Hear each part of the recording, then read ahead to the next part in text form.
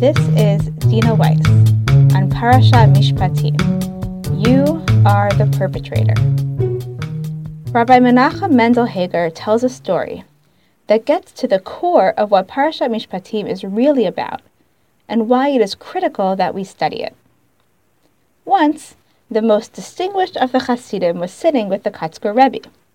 The Rebbe asked each one of them to say something about that week's Torah portion, which was Parashat Mishpatim. One of them responded and said, Im b'machteret yimatzeh haganav, if the thief was found tunneling, should be read as Im b'machteret, if tunneling, that is, if a person digs very well and probes his heart to examine his actions, yimatzeh haganav, the thief will be found. He will find a thief there. And the Rebbe praised him. The verse that the Chassid explains comes from the laws of theft outlined in this week's parsha. Im b'machteret yimatzeh haganav v'hukav v'met, ein lo damim. Im zarcha hashemesh alav, damim lo. Shalem yishalem. Im ein lo v'nimkar b'gnevato. If the thief is found tunneling and he is struck and dies, he does not have blood. If the sun shines upon him, he does have blood. He must pay it back, and if he does not have it, he should be sold for his theft. The text makes a distinction between a thief who enters someone else's property in broad daylight and a thief who tunnels into someone else's house at night. According to verse 1, if the thief breaks in at night and the homeowner ends up killing him, the homeowner is not liable for that murder. However, the Chassid redirects the meaning of this verse in two significant ways. First, he metaphorizes the scene. The home now represents a person's heart or conscience, and the tunneling into the home represents going into the dark recesses of one's inner chambers and looking critically at the thoughts and actions that reside there.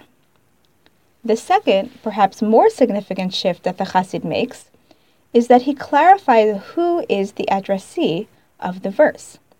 The Chassid's rereading forces you to identify yourself, not as the homeowner who is being burgled, but as the thief, not as the plaintiff, but as the defendant.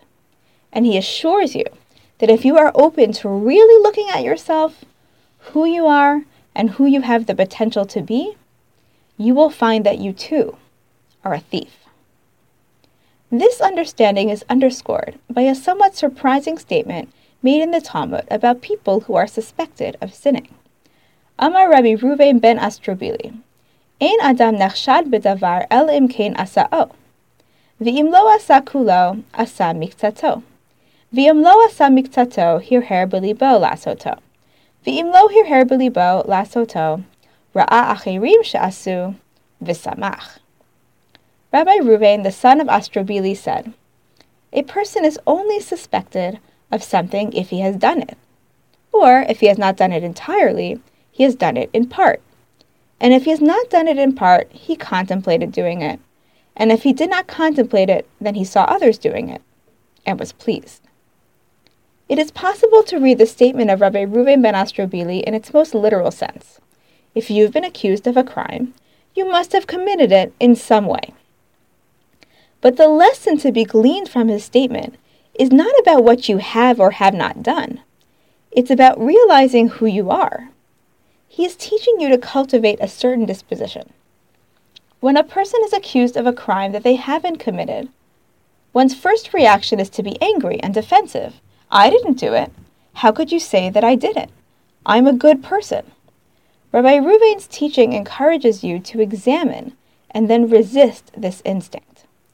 While it is true that you may be innocent of this particular crime, you are not innocent by definition. None of us is. We all have desires that we haven't acted upon yet. The only way to remain innocent is to be aware of our own susceptibility to sin.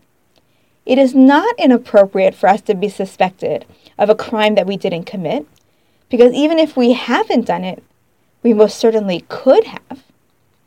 The Me'or Vashemesh reflects this concern in his teachings about Parashat Mishpatim. The parsha opens, Ve'ela hamishpatim asher tasim lifnehem. And these are the laws that you shall place before them.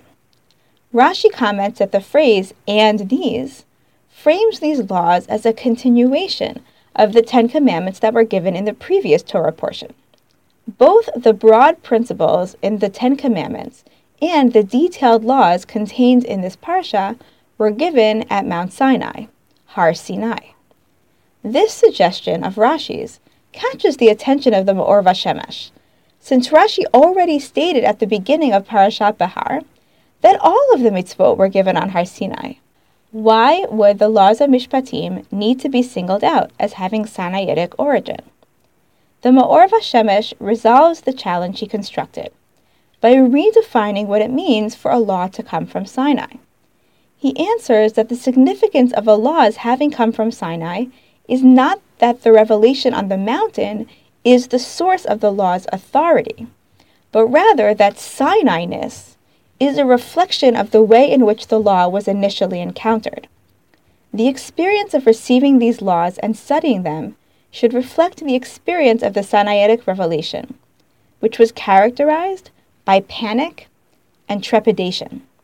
These laws, no less than any other laws, need to be studied with a sense of fear.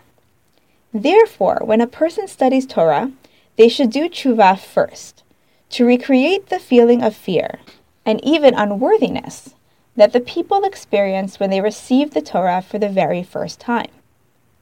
The laws of damages are singled out as being from Sinai, even though all laws are considered to be from Sinai, because they are especially susceptible to losing their Sinaitic character. They are the most likely to have the opposite of their intended effect. Instead of making you more humble and afraid as you receive them, they are likely to make you less so. These laws are designed to make you more careful about your behavior, to encourage the sense that you could be culpable and responsible, but they often leave you feeling self-righteous and invincible instead. Because the laws are so intricate and interesting, you could find yourself lost in the abstract conversation. You could even become more arrogant than you were before. וכשהאדם לומד ספרי מוסר וכדומיהן, על ידי שהן מעוררים את האדם לתשובה, נקל הוא זאת שילמד באימה וביראה. אבל כשלומד פלפולי הש"ס וההלכות, ובפרט דיני ממונות, מאוד מאוד קשה ללמוד באימה וביראה. אדרבה, שיוכל לבוא חלילה לידי התפארות חס ושלום, כשיחדש איזה חידוש בלימודו. לכן צריך ביותר קודם שישב ללמוד דיני ממונות לעשות תשובה, ויתחרט על חטאיו וילמוד אותה באימה ויראה וברטט וזיעה. When a person learns books of Musar, moral instruction, and the like, since they awaken a person to repent, it is easy to learn them with trepidation and awe. But when one learns abstract Talmudic arguments and halakha, especially monetary laws, it is exceedingly difficult to learn with trepidation and awe.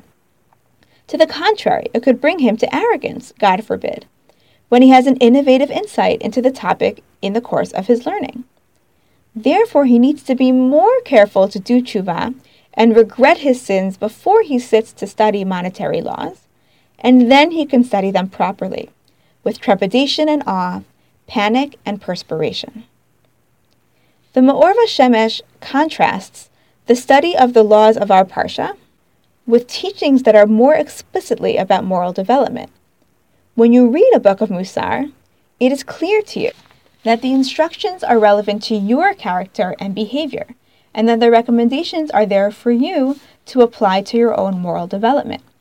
But when you read the laws of damages, it isn't clear to you that you are really being addressed by the law. You don't feel that there is anything in them that teaches you about your own behavior, your own character, and your own responsibilities to God's world.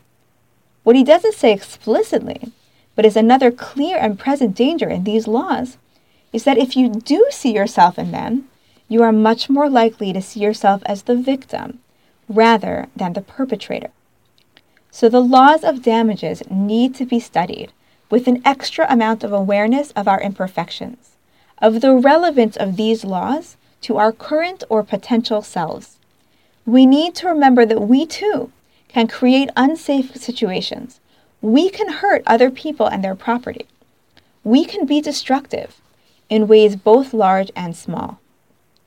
In Bava Kama 30a, the tractate of the Talmud that treats the majority of the laws discussed in Parashat Mishpatim, Rav Yehuda makes a clear recommendation for one who wants to be pious. Amar Rav Yehuda, Hai man deba'e lemeheve chasida lekayim mile dinizikin.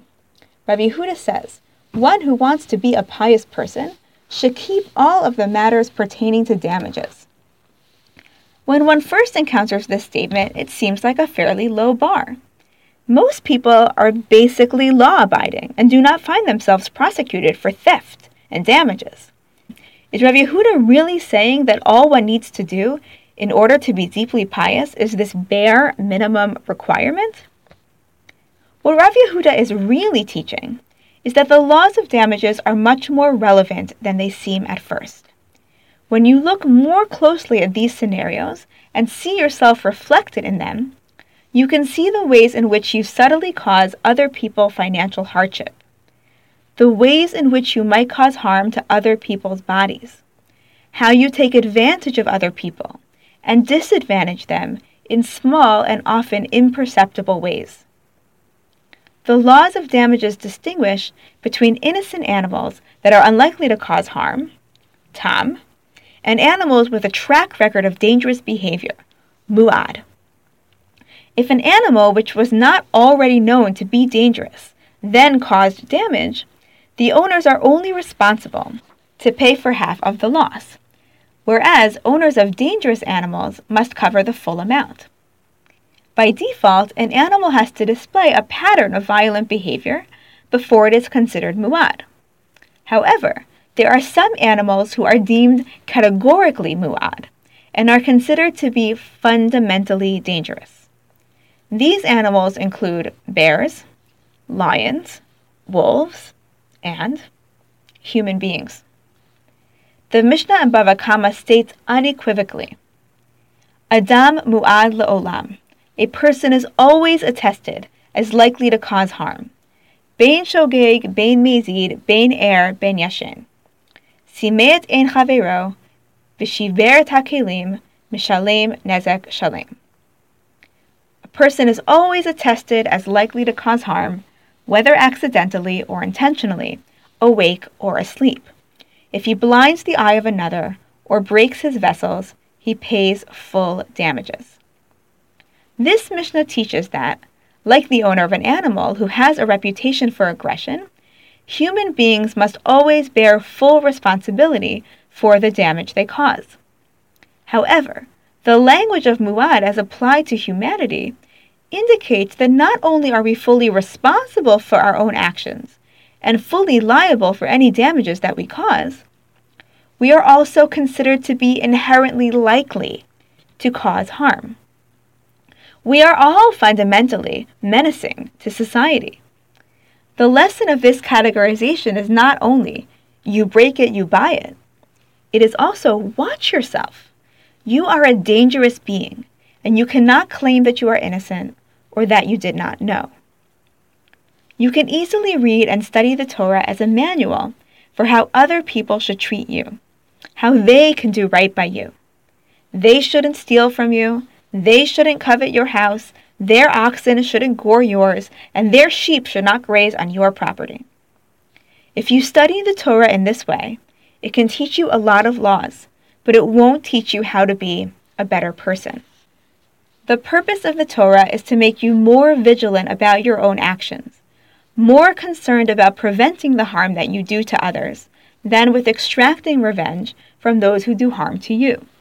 Parashat Mishpatim is not a collection of cases about oxen and thieves and dangerous pits. It is about you. It is a reflection of your own ability to cause harm, and a collection of the myriad ways in which you do so. Reading this parasha should fill our hearts with dread and awareness of our capacity to be agents of destruction. Studying this parasha should strengthen our commitments to be vigilant, cautious, generous, and kind. Wishing you a Shabbat safe from harm. Shabbat Shalom. Thank you for listening to our weekly Divrei Torah. To see more from our archive, please visit hadar.org/Torah.